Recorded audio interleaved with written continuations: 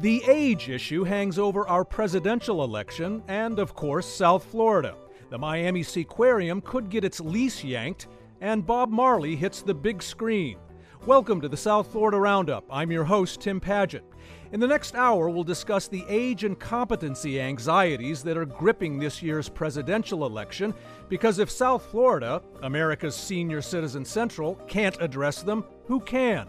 We'll also look at the animal welfare and other concerns swirling around the Miami Seaquarium and whether the county might shut it down.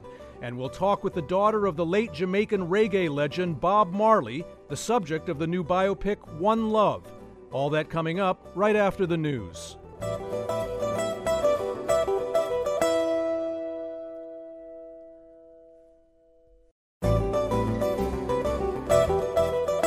I'm Tim Paget. Welcome to the South Florida Roundup on WLRN. Bienvenidos, bienveni, benvindo. In recent days, especially after last week's release of a special counsel's report that offered a harsh assessment of 81-year-old President Biden's memory faculties, age has become if not the central issue of this year's presidential election. That certainly includes the presumptive Republican nominee also, 77-year-old former President Donald Trump, whose own cognitive lapses are now anxious grist for the media mill. And it raises a big question. At what point do we decide our elderly leaders are too old to lead? Or maybe I should word that question more precisely, because just being old per se does not disqualify a person, even for the White House. What we should ask is, what are the criteria for deciding that an elderly person is no longer competent for the presidency or anything else? And if there's any place in America where we should be able to discuss those very real signs, it's South Florida, the country's retirement mecca. It's senior citizen central, if you will. So that's what we're going to do now. So, is age just a red herring or a red flag? Call us at 800-743-WLRN, 800-743-9576. You can also tweet us at WLRN. Here in the studio with me is WLRN's health reporter, Veronica Zaragovia, who has reported for us on these age and competency issues. Veronica, how are you? Hi, Tim. Great. Very happy to be here. And also with us from Boca Raton is Candy Cohn. She is a certified senior advisor and the owner of Oasis Senior Advisors South Florida. In other words, she's someone who deals with these questions on a daily basis in the real world. Candy, thanks for joining us. Hi, Tim. Thanks so much for having me here today. Now, this issue is so prominent across the country right now that Jon Stewart led The Daily Show with it on Comedy Central this week. Let's take a listen. One thing we know for certain is this. We have two candidates who are chronologically outside the norm of anyone who has run for the presidency in this country, in the history of this country. They are the oldest people ever to run for president, breaking by only 4 years the record that they set the last time they ran. So Stewart's focus there, frankly, brings up what I mentioned a moment ago, that this fear that aging itself is the issue, when in reality we should be focused on trying to discern whether aging has produced the sort of cognitive impairment that might compromise a U.S. commander-in-chief's performance. Candy, can you walk us through how experts like yourself try to compartmentalize, let's say, aging and the effects of aging in your work? Yes, sure. So I help people find senior living communities. That includes independent living, assisted living, and memory care. So when I get a call, it's often from the adult child who might notice there's been some changes with their parent. Right. And oftentimes they have to spend a lot of time with their parent to truly understand what's going on. Mm-hmm. People are often very good at hiding it, at compensating. Yeah. So it's not a cut and dry, simple solution. There are certainly many mental exams that primary care physicians do. And then if it gets to the next level, someone would go to a neurologist and have a whole series of extensive tests done. But you can also notice changes in their the way they live. If they've stopped remembering if their short-term memory is failing, that's really the time that we need to be alarmed. More so than long-term memory lapse. That's correct, right. So people with dementia might remember what happened when they were 10 years old vividly, Okay. and they'll enjoy telling you about it, but they can't remember if they ate breakfast an hour ago. Right. Okay. No, very, very good point. And we've all been through this to a certain extent. Veronica, given that aging is such a forefront issue in South Florida, how do you think the community here is reacting to this presidential aging debate? I mean, I would imagine there's a lot of conflicted feelings here because on the one hand, we know better than most places in America here the negative effects of aging. But on the other hand, we also know especially well the positive aspects of aging. We're especially qualified here to warn the rest of the country about aging, but we're just as equipped here to warn the country against discriminating against the elderly, right? Right, absolutely. I mean, we might see employers like Publix making jobs available for people past 65 years of age. We have cities that do planning so that people can walk and not be as isolated. So certainly people here don't, we have a very large senior population, and this is certainly not something that people would take well because of their age. But I will say that what I've heard most is politicians who have taken this to kind of fight, like, let's say, Senator Rick Scott said that this memory slip is a sign that President Biden should step down, whereas Representative in the U.S. Congress, Jared Moskowitz of Parkland, said that both men are either in their late 70s for Trump, early 80s for Biden, and these slip-ups are typical, just like Trump mixed up the leader of Turkey and Hungary. And we've seen it. Or Egypt and Mexico, right. In Biden's case. Exactly. And Candy, that goes back to what you were saying, that this is something that not only the person directly involved, but the people around them, like family members or White House staff, do take pains to try to hide. Is that something that this whole debate we're having right now is going to make us more aware of moving forward, do you think? I think it will, but I do think it's important that people understand that a slip up here and there is not necessarily memory loss or dementia. Right. There's certainly a difference, and there's a difference in just normal aging and dementia. Right.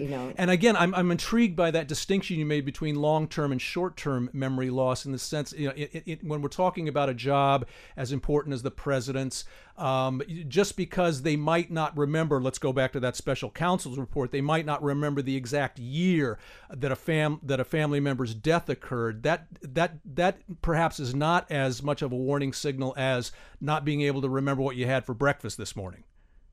Absolutely. And you have to keep in mind the emotional strain that someone is under, certainly in front of reporters and, the public that's going to be different than normal functioning. And all of that has to be taken into consideration. And it really has to be looked at over a long period of time, not just one or two incidents. Now, Candy, again, the mere fact that President Biden and former President Trump are 81 and 77 respectively, in and of itself does not disqualify them. What this does seem to all boil down to, as we've been discussing already, is memory. So what do doctors and advisors like yourself look for when you're trying to decide if age has begun to deteriorate that crucial faculty, not just forgetting what you walked into a room for, which happens to me 10 times a day, but forgetting something much more dangerously consequential, like, say, nuclear weapons protocols? Right. So the kind of situations that I'm dealing with would be more someone in their house. And if they leave the oven on and they could set fire to their house, if they're forgetting on a regular basis to take their medications, they're forgetting to eat. They maybe are putting something that doesn't belong in the refrigerator, maybe a shirt, something totally off base. Mm-hmm. They could also start to hallucinate, if the dementia becomes severe. Right. And paranoia is another sign that often is a red flag. Mm-hmm.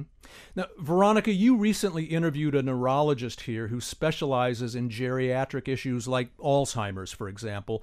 And you say he offered a lot of valuable insight into how to recognize when casual forgetfulness has morphed into cognitive issues. What were some of the biggest takeaways for you in terms of his conversation? Oh, that conversation, I want to mention Dr. Mark Agronin. He's with Miami Jewish Health's Mind Institute. And I mention it because the Institute has a grant to do free screening and consultations through the month of February for people who might be concerned. Maybe they have a parent who has Alzheimer's in their 80s or 90s and they want to know how to keep their brain healthy. And what he mentioned is some really important tips for you can modify the risk of developing Alzheimer's by about 30 to 40% by if you check your hearing, because your brain needs that stimulation. And when you're not hearing well, you're losing that opportunity. Your diet and exercise are key to that. And so he really suggests you can't reverse Alzheimer's, but you could do things to modify the risk factors. Also, loneliness. I want to emphasize that when you're not getting social stimulation, it's very dangerous. You really need to force yourself to be social and interact with others. This is the South Florida Roundup. I'm Tim Paget. We're talking about age and the presidential election from a South Florida perspective. Call us at 800-743-WLRN, 800-743-9576, or tweet us at WLRN. Candy Cone, on one of the other big questions here, and I think this is something we sort of alluded to earlier, is if we do recognize cognitive impairment in an elderly person, is there inevitably a denial issue to deal with, which may well we may be seeing in both Biden and Trump now? I mean, this is a serious pride issue as well. I mean, before my mother passed away a few years ago at the age of 83, I took her to more than one cognitive test with a doctor, and I could sense the understandable indignation she was feeling. Is that perhaps what we're also up against here regarding these presidential candidates? Yes, I'm sure it is. There is definitely a huge sense of denial. And that's why a lot of times elderly people become really good at compensating and covering it up. So oftentimes, if they just talk to their children on the phone who live far away, they can totally fake that they are absolutely doing fine. But then when the child comes and visits them and spends any length of time with them, they're often shocked because they can be hiding things. Right. Now, Veronica, as you know well, cognitive decline is a mental health issue as well as an aging issue. So let's say Biden or Trump do present cognitive warning signs. Do medical experts think that's something that can be treated and improved with therapy or meds the way they might treat these men's prostates, for example? And I ask that mainly because we're seeing a lot of interesting news lately about treatments that show promise in at least slowing dementia, right? Right. Well, what we have on the market are immunotherapies, and those are infusions you would have to get on a regular basis that only work to slow down the progression of Alzheimer's by about 30%. Mm-hmm. And you have to start those very, very early onset. So once you're passed into a certain stage, they just don't work anymore. They certainly do not cure or reverse Alzheimer's or related dementias. They're just able to slow it down. And I will say one thing that I also wanted to share with listeners related to this topic is that negative viewpoints of aging also can affect your chances of Alzheimer's or related dementias, as can sleep apnea. So you really do want to get checked. What do you mean by negative viewpoints? You know, it's fascinating. There's been research done that when people think of aging as this terrible process and they don't see any positive aspect to it, it really has a very big detriment to your brain health as you age. So positive thinking. Exactly. As is the case with a lot of conditions. Yeah. Right. So Candy Cone, as a certified seniors advisor here in South Florida, I wanted to take a couple steps back at this point and ask you, is the American public perhaps jumping the gun here when it comes to the aging issue for President Biden and former President Trump? I mean, both men have demonstrated some cognitive tendencies recently that have raised flags, but is that the same thing as saying these two elderly men are somehow no longer competent to serve in the Oval Office? I don't think it's possible for people to say that without having full access to their medical evaluations. You know, certainly they've had formal evaluation, cognitive assessments. I don't know if they've done brain imaging on them. That would be a more extensive test that is possible. Right, good point. So everyone has their opinion, but we don't really know what goes on behind closed doors and what all the details are. Veronica, let me kind of put that same question to you. I mean, should we be concerned here as supporters for both Biden and Trump argue that the country is slipping into ageism here? I mean, let's consider the rather cavalier way that special counselor, Robert Hur, worded his report on President Biden last week. Quote, a well-meaning elderly man with a poor memory. Kind of condescending on the one hand, but on the other hand, something we just can't ignore. But was her flirting here with age discrimination that could have effects not just on the presidential campaign, but on the way the elderly are treated in the U.S. in general?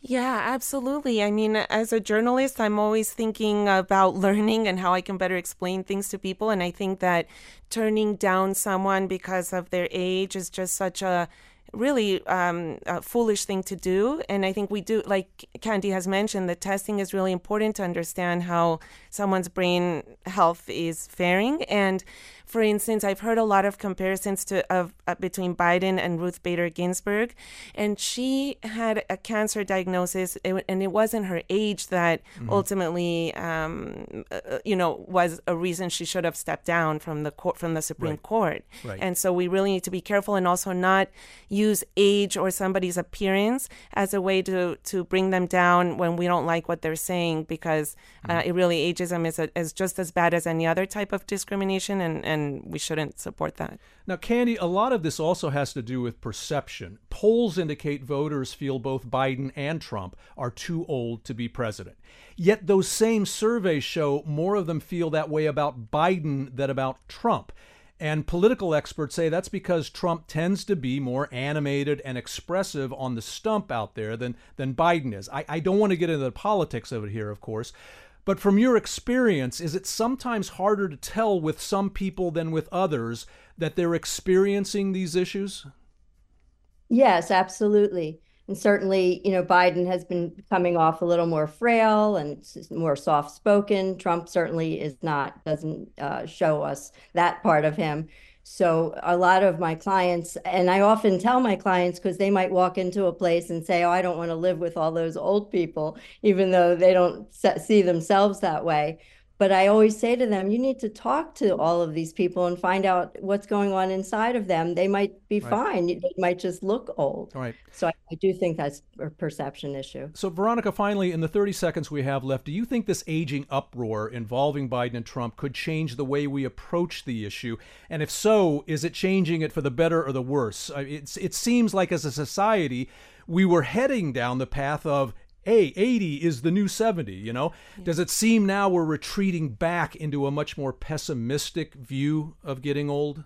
Yeah, exactly. And as we spoke about earlier, it's dangerous for all of us. And Dr. Gronin said the best thing you could do if you have a parent who has Alzheimer's, for instance, is to worry about how you can improve your own brain health. And negativity and division is not going to help you and your cognition. So better let's change this tone that we're using. All right.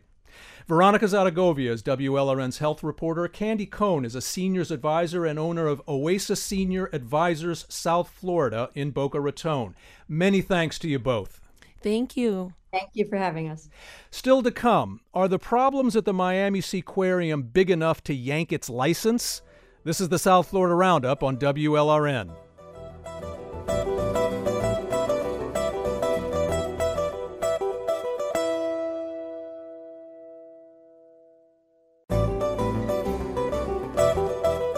Welcome back to the South Florida Roundup on WLRN. I'm Tim Paget. The Miami Seaquarium has been an iconic attraction here for almost 70 years. Episodes of the iconic TV show Flipper were filmed there. Just as iconic animal stars like Lolita the orca or Killer Whale have called it home. Lolita, of course, died last year, and her departure seems to have signaled the demise of the Seaquarium itself. In recent months, the 38-acre marine park on Virginia Key and Key Biscayne has come under intense scrutiny for substandard animal care and a lack of certification. In fact, this month, Miami-Dade County has notified the Seaquarium that because of those issues, it is likely in violation of its lease. Miami-Dade Mayor Daniela Levine Cava had already warned the company that now runs the Seaquarium, the Dolphin Company, that her office was inclined to terminate that 2022 lease due to reports of animal abuse involving a sea lion, penguins, flamingos, a dolphin, and more. Should the county shut down the Seaquarium, or is it too important a Miami attraction? More important, how did this important attraction get to this point? Call us at 800-743-WLRN, 800-743-9576, or tweet us at WLRN. Joining me from Key Biscayne is John Pasenti. He's executive editor of the Key Biscayne Independent, and he's been closely following this rather sad state of Seaquarium affairs. John, how are you? I'm great. Thanks for having me. No, thanks for joining us. Bring us up to speed, if you would, about where things stand at this moment between the Seaquarium and Miami-Dade County.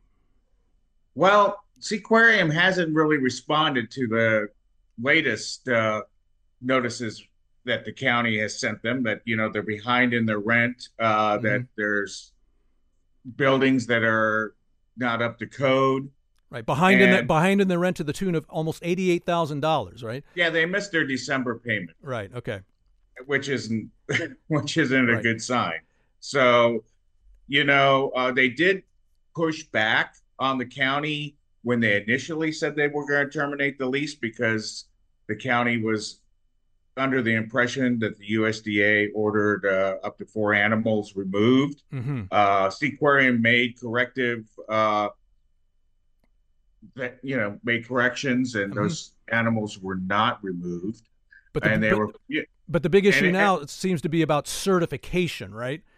Well, yeah. Now, thanks to the news organization that we all know, WSVN, a lot of New Times, Herald, myself, we're all been covering it. They did something very simple. They looked at the accreditations on their website and noticed that most of them had disappeared from the last time they looked about a year ago. Right.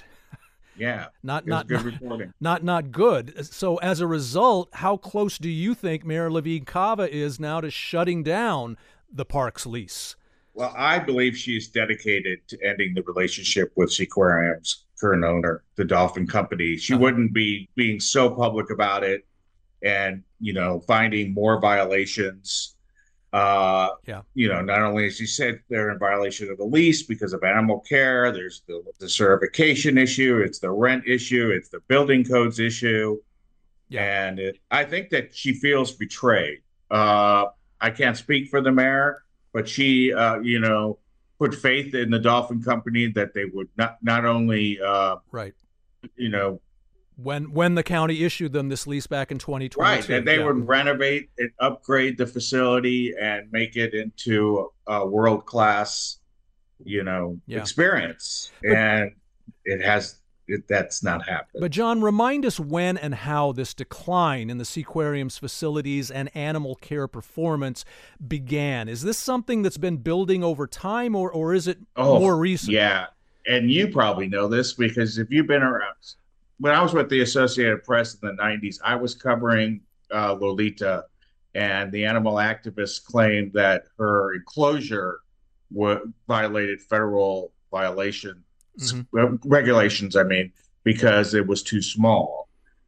They failed to get any traction, despite, there have been protests in front of Seaquarium for decades, trying to free these animals. Mm-hmm. But then there was this documentary, Blackfish, which looked at orca captivity at and entertainment, and the public sentiment changed. Yeah, societal attitudes have really, really changed in the past quarter century. Yeah, and that happens. When I was a kid, I didn't have a seatbelt on. Right, So those attitudes changed, and parks like SeaWorld have tried to evolve with the public on these issues. Right. And so Seaquarium kind of got stuck in a time warp, I think. They're kind of vestige of the past. Yeah, that's a good way of putting it, that time warp analogy.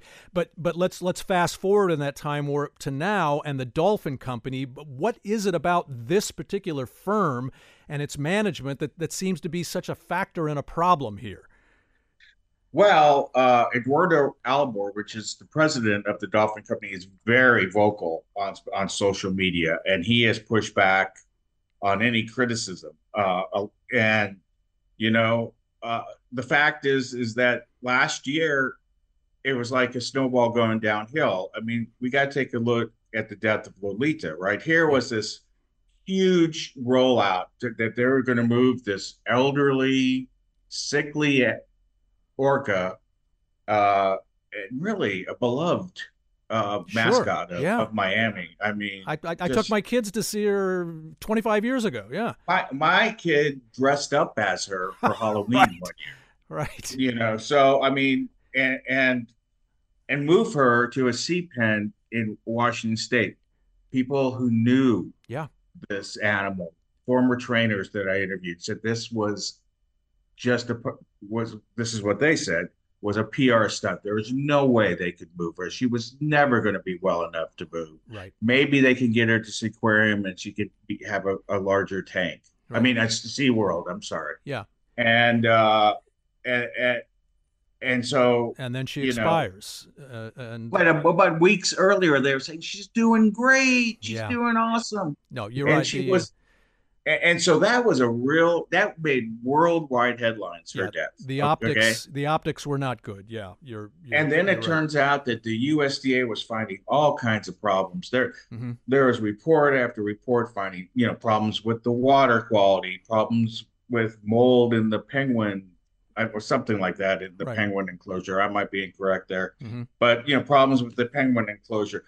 Injuries to animals, I think there was some dolphin encounter in which ingested a nail. I think you mentioned in your report. Yeah. So, and it's just one thing after another, and and then the county acts to with police. And these key decertifications that we believe they've gone.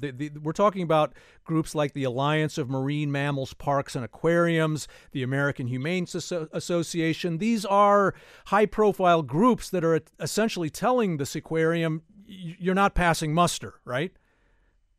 Yeah, and these groups are not returning my phone calls. I mean, I got other fish to fry. Right. But, with other stories, but I called them and they didn't respond. Huh. I mean, it is important to note that around Lolita's death, before and after, animals were being shipped out, manatees, dolphins, they were being shipped out to other facilities. Right. So it's been, like I said earlier, like, something that's just been gathering steam. It's been a bad year for the Seaquarium.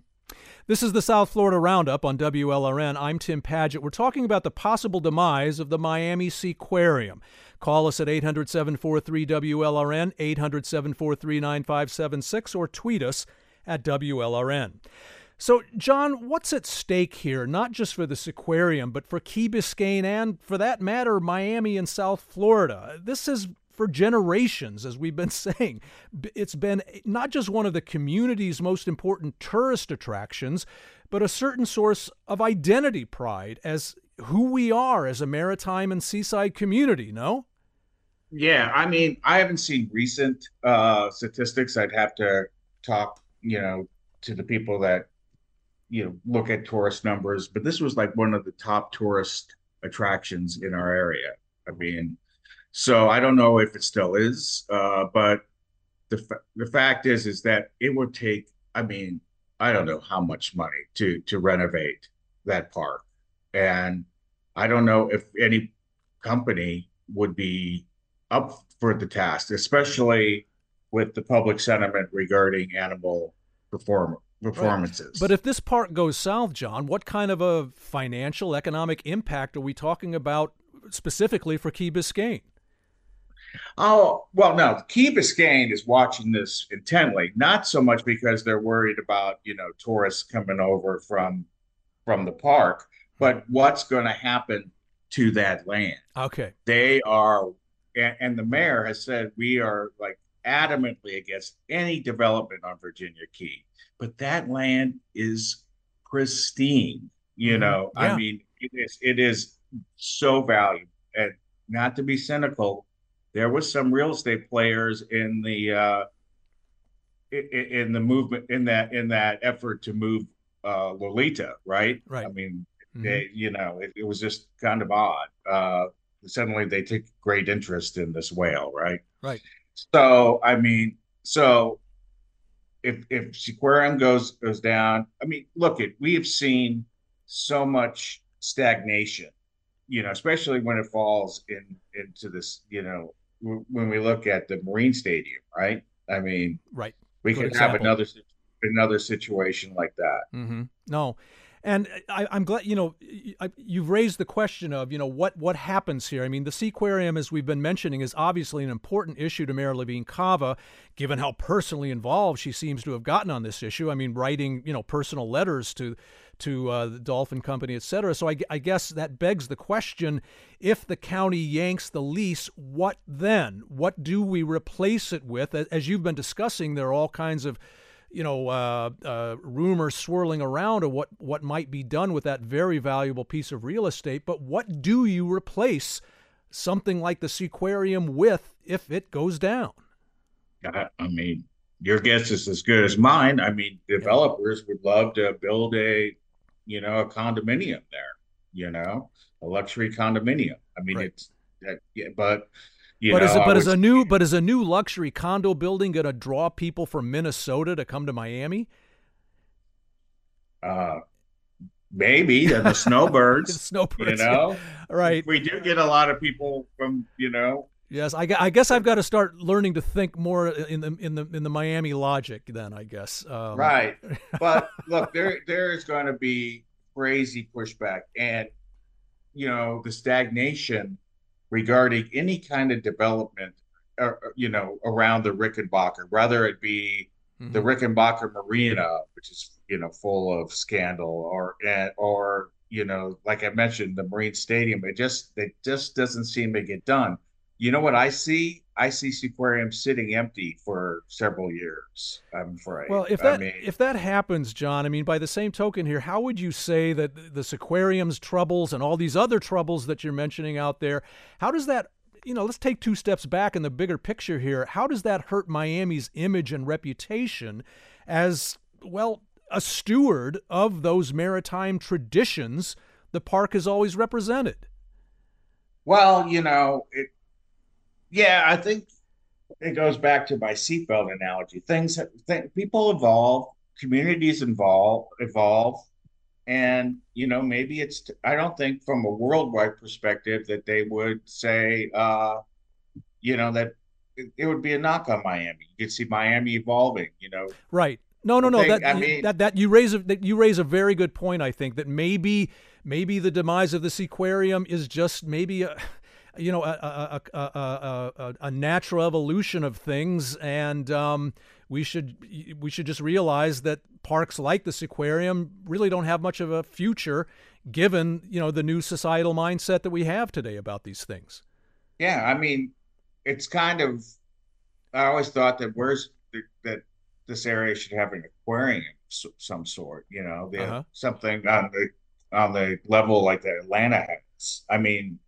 So that's something I'm wondering, you know, in the future, Miami might want to consider, but, you know, it doesn't have to be on Virginia Key. John, in the 30 seconds we have left here, what are people in Key Biscayne themselves telling you, or that you're hearing, that they want to see replace that property if the Seaquarium disappears? I think they want to they just don't want to see any development there. Okay. So I guess we would have to think that they would want a park and playing fields, which is badly needed in this area. Right. No, okay. Very good notion to end on there.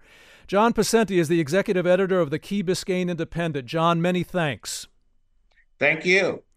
Still to come, we talk with the daughter of reggae legend Bob Marley about the new movie One Love. This is the South Florida Roundup on WLRN.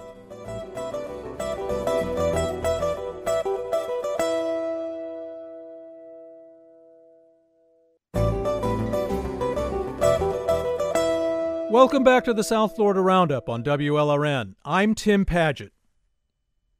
Won't you help to sing these songs of freedom? 'Cause all I ever have, redemption songs, redemption songs, emancipation. It has been 43 years since Jamaican reggae legend Bob Marley died from cancer at the age of just 36. But the musical and cultural legacy he left is epic and timeless.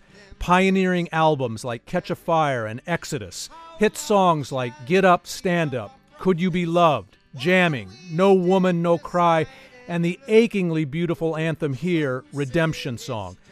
They not only put reggae on the map, they deeply altered the map. The reggae repertoire that Marley and his band, the Wailers, gave us was born amid the social turmoil and hope of post-colonial 1970s Jamaica. And that's the backdrop of Bob Marley, One Love, a new movie that opened this week focused on a dramatic and almost deadly turning point in Marley's life and career. To talk about One Love, we are honored to be joined by Bob Marley's daughter, Sharon Marley, who is a Grammy Award-winning reggae singer and songwriter in her own right. Sharon, thanks so much for being with us. Hi, Tim. Thanks for having me. Have you seen One Love? What did you think? Call us at 800-743-WLRN, 800-743-9576, or tweet us at WLRN. Sharon, as I mentioned at the outset, your father passed away 43 years ago, and while his music and influence are obviously as strong as ever today, I'm curious about what compelled your family to tell his story in a film at this particular moment. And I say that because this does feel very much like a family-involved project. Your brother Ziggy Marley is One Love's producer, for example. But why now? Well, I think it's timely. Another year of celebrating his birthday just passed on the 6th of February. And so, each year we try and do something special to recognize that day. And so this year it was the movie that we worked together to bring it to the theaters, for even the younger generation to learn something more about Bob's life, even if it's just a small segment of Bob's life. Most of the young ones know his music, but they don't really know of these kind of personal instances in his life. Right. So the influences, it's also, it's also a part of teaching the younger generation about the history of Bob Marley. Mm-hmm. What along those lines, what do you hope the film will convey to a new 21st century generation about your father's music and its global impact? Do you feel, for example, that there's an affinity today between reggae and the hip-hop and techno music genres that are so popular now? Well, there's always been some involvement with reggae music when it comes to the development of new genres. Right. There is reggaeton, there is the Afrobeat music that is definitely a derivative of the reggae music. But even more so than the music itself, it shows them Bob's resilience, his way of facing danger and dealing with what his mission is at the same time. Mm-hmm. He didn't just fall back when the assassination attempt was made. Right. He made sure he was safe, but he kept on doing his music. It's a way of teaching them don't give up in the face of devastation. Right. And it's not only about music. Right. And when we look back on songs like Redemption Song, Get Up, Stand Up, when I think of today's generation, my kids, for example, who are in their 20s, words like decolonization are so important in their social agenda. And those songs, I would imagine, still very much speak to them, no? Oh, yes. It will always be the strong leadership qualities that Bob displays that comes to the forefront of your mind when you hear his music.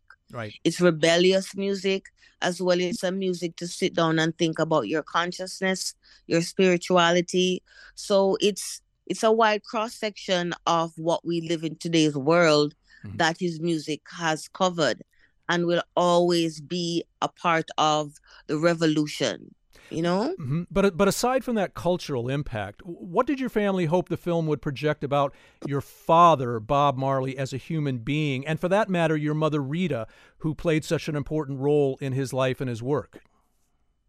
Well, it definitely shows the people that my mother was a rock, and is still a rock. And she was very supportive of Bob's mission. She was there as well with the bullet still lodged in her head. To today, she still has that bullet in her head. But and I should tell our listeners, from the assassination attempt that was made on the both of them in 1976.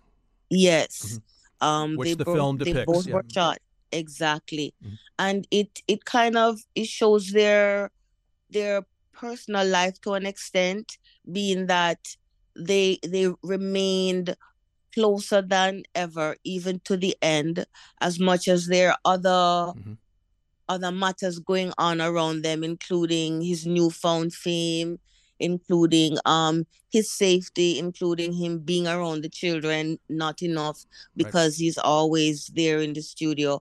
But she remained together with him right there 100%. It really goes into that private side of their lives, to show them as a couple, One thing the reviews of the film all agree on is that the performances are exceptional. What impresses you most about the way Kingsley Ben-Adir captures your father on screen and how Lashana Lynch captures your mother?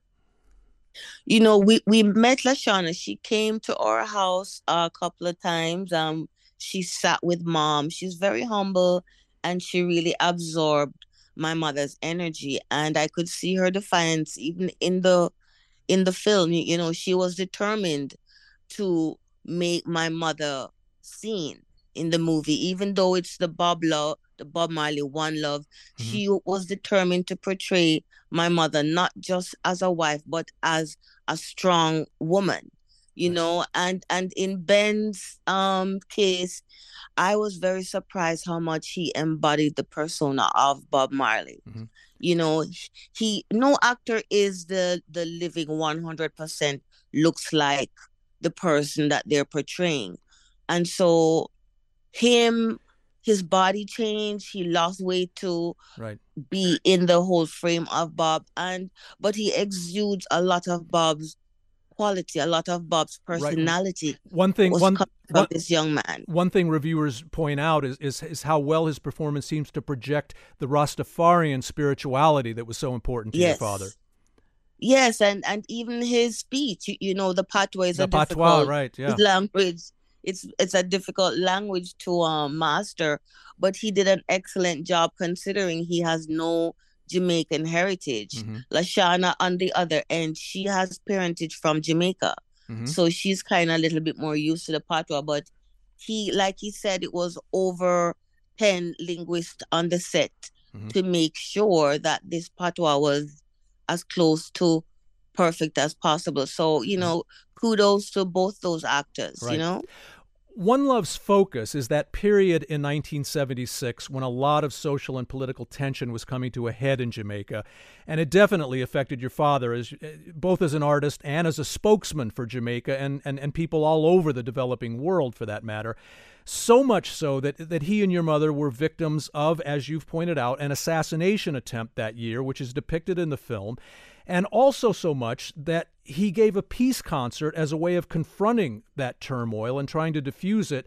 How important was that social situation of the mid-1970s to the development of reggae and your father's musical art? Well, Bob Marley is an ambassador of peace, not only in Jamaica, but world over, because he also went to Zimbabwe when they got their independence from Rhodesia. So I think him playing that concert was vital for his own country's peace. Right. And even with that bullet still lodged in his elbow, still being a target, he went I think it was 2 days after the incident, he went on stage and performed. Right. That's to show that he really believes in what he's saying. He really believes that peace can be in Jamaica at that time, because politics world over can be devastating. But at that time, there was a lot of tension, a lot of killings, more so than now I would want to say. Right. And so both parties had different members who would come to him personally to say, look, we would like peace. Can you help us with this? So it shows his leadership qualities, and his belief in one love. This is the South Florida Roundup on WLRN. I'm Tim Padgett. We're talking with Sharon Marley about One Love, the biopic about her father, reggae legend Bob Marley, which opened this week. Call us at 800-743-WLRN, 800-743-9576. You can also tweet us at WLRN. Sharon, I also want to point out that before your father died, he encouraged you and your siblings to pursue your own Grammy Award-winning musical careers. You and your brother Ziggy performed for many years as the Melody Makers, correct? And how does your own singing and songwriting reflect but also move beyond the reggae your father pioneered? Well, I think it naturally grew from us carrying on our father's legacy to us being individual people. And therefore, the music changed as life went on, which is a natural progression. So persons were saying we changed from singing reggae to singing pop, or we weren't just pure reggae singers. But it's not that we are not pure reggae singers. It's that times change, so you have to move with the flow of even how you're thinking. You're not always thinking politics, or you're not always thinking freedom. Sometimes you're thinking about love. Sometimes you're thinking about sadness. Some of our music were really made to represent Bob's passing and how it affected us. Right. So some of that is sad music. Now this, but no. I'm sorry. Go ahead.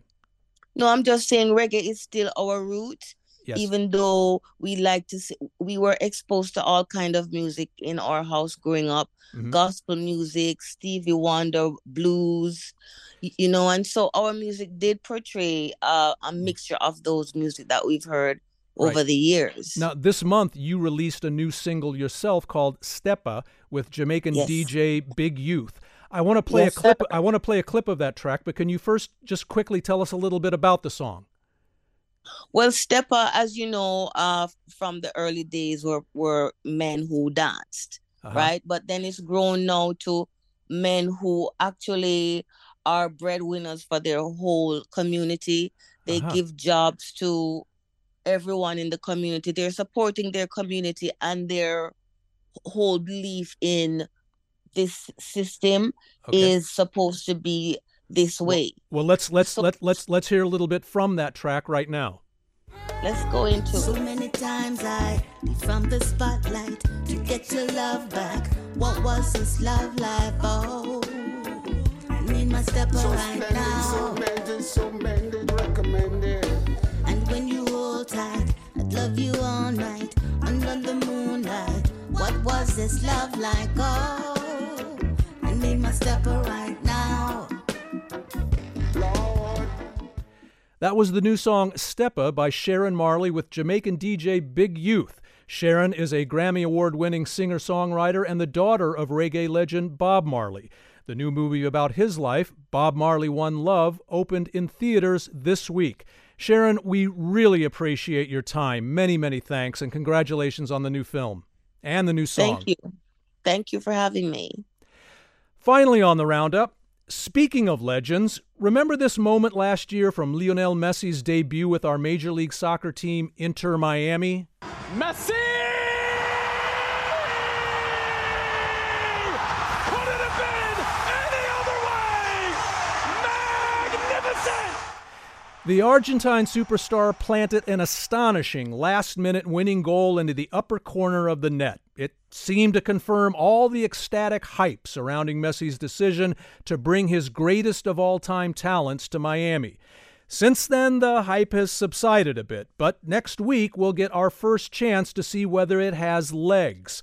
Messi and Inter Miami, who have since been joined by other international megastars like Uruguay's Luis Suarez, will start their new season next Wednesday, February 21st, at Drive Pink Stadium in Fort Lauderdale, where the team is still playing while we wait for our spanking new soccer palace in Miami. That'll do it for the South Florida Roundup. It's produced by Helen Acevedo with help from Polly Landis. Our engagement editor is Katie Cohen. Katie Munoz is our director of original live programming. Our director of enterprise journalism is Jessica Bakeman. Mateo Sanchez is digital editor. Sergio Bustos is WLRN's vice president of news. The vice president of radio and the show's technical supervisor is Peter J. Mertz. Richard Ives answers the phones. I'm Tim Padgett. Have a great weekend, and thanks for listening. Gracias, merci, obrigado.